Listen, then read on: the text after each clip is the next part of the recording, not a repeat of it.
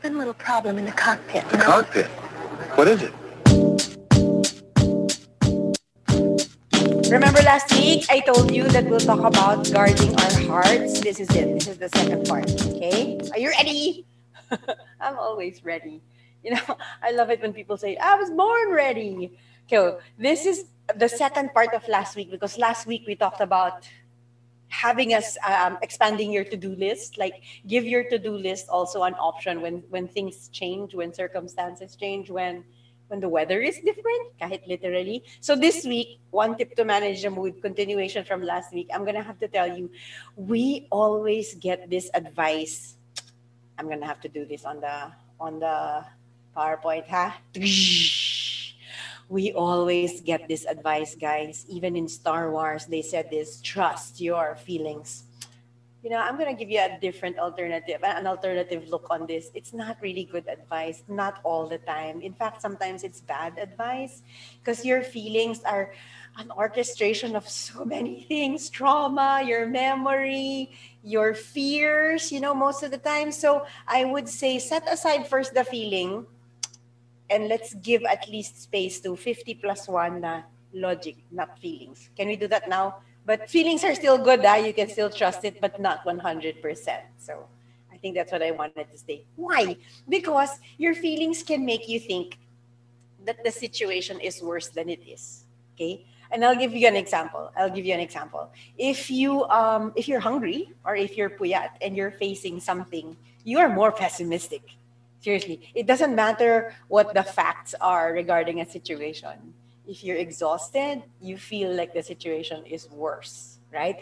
And sometimes, oh my gosh, this is even worse. Sometimes you think the situation is better because you're feeling good. For example, you have this crush and then nag-message siya sa'yo with a smiling face. You don't read the room and the situation so well kasi parang there's a smiling face. I'm sure he likes me back, and then this might, again, remember we talked about expectations last time?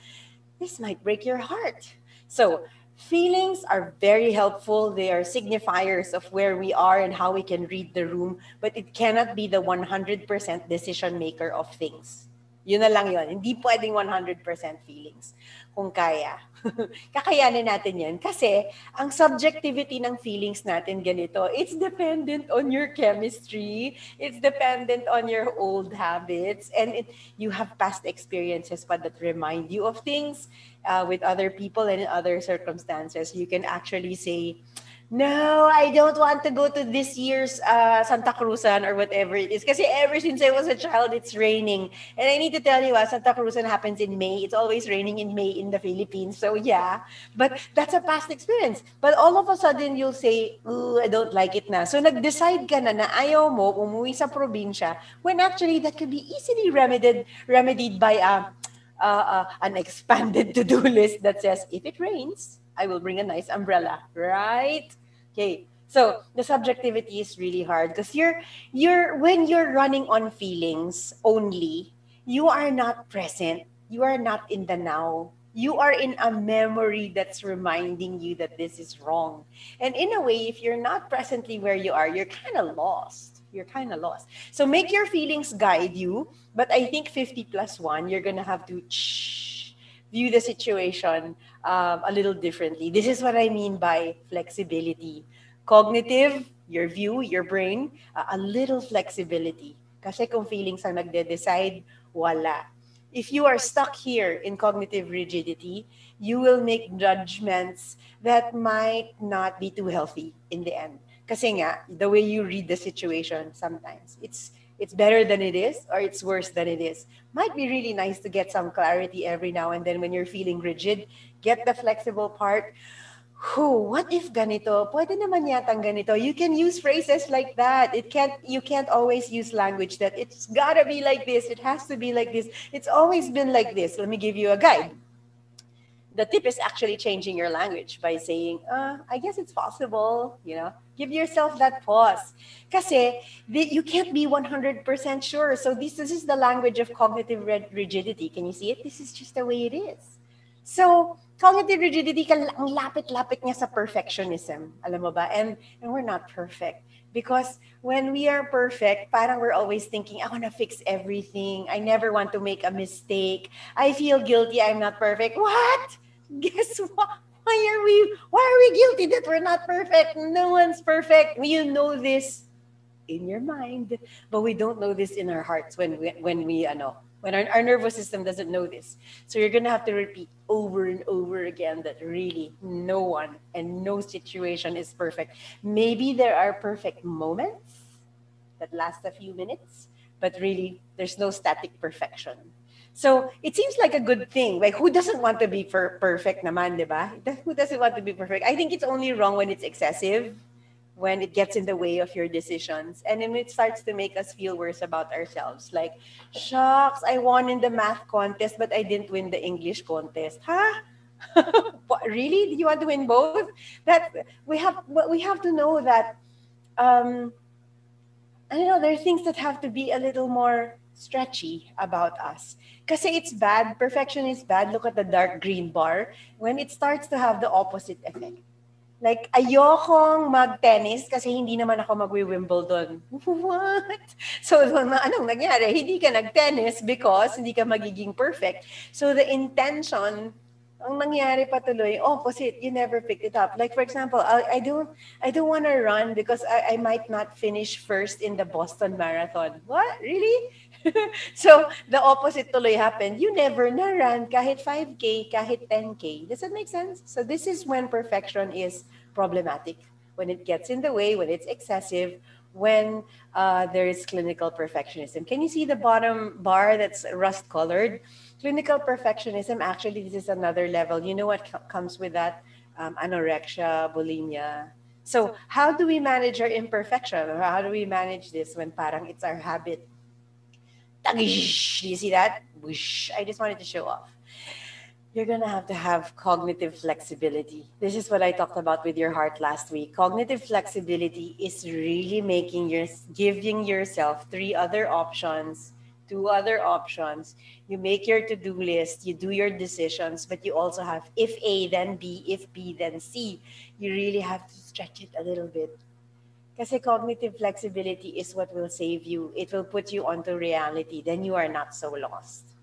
So the reality test is, can I see this from other people's eyes? I mean, is that even possible? Because we always see it. That's why it helps when you have a friend because they actually tell you what's up because you have blind spots on your own. Like, I'm so fat. Ganyan. We're always doing these things. But the reality test is, in fact, sometimes it's not the mirror because even when we're looking at the mirror at how skinny we are, it's how we see each other. So there's got to be someone else.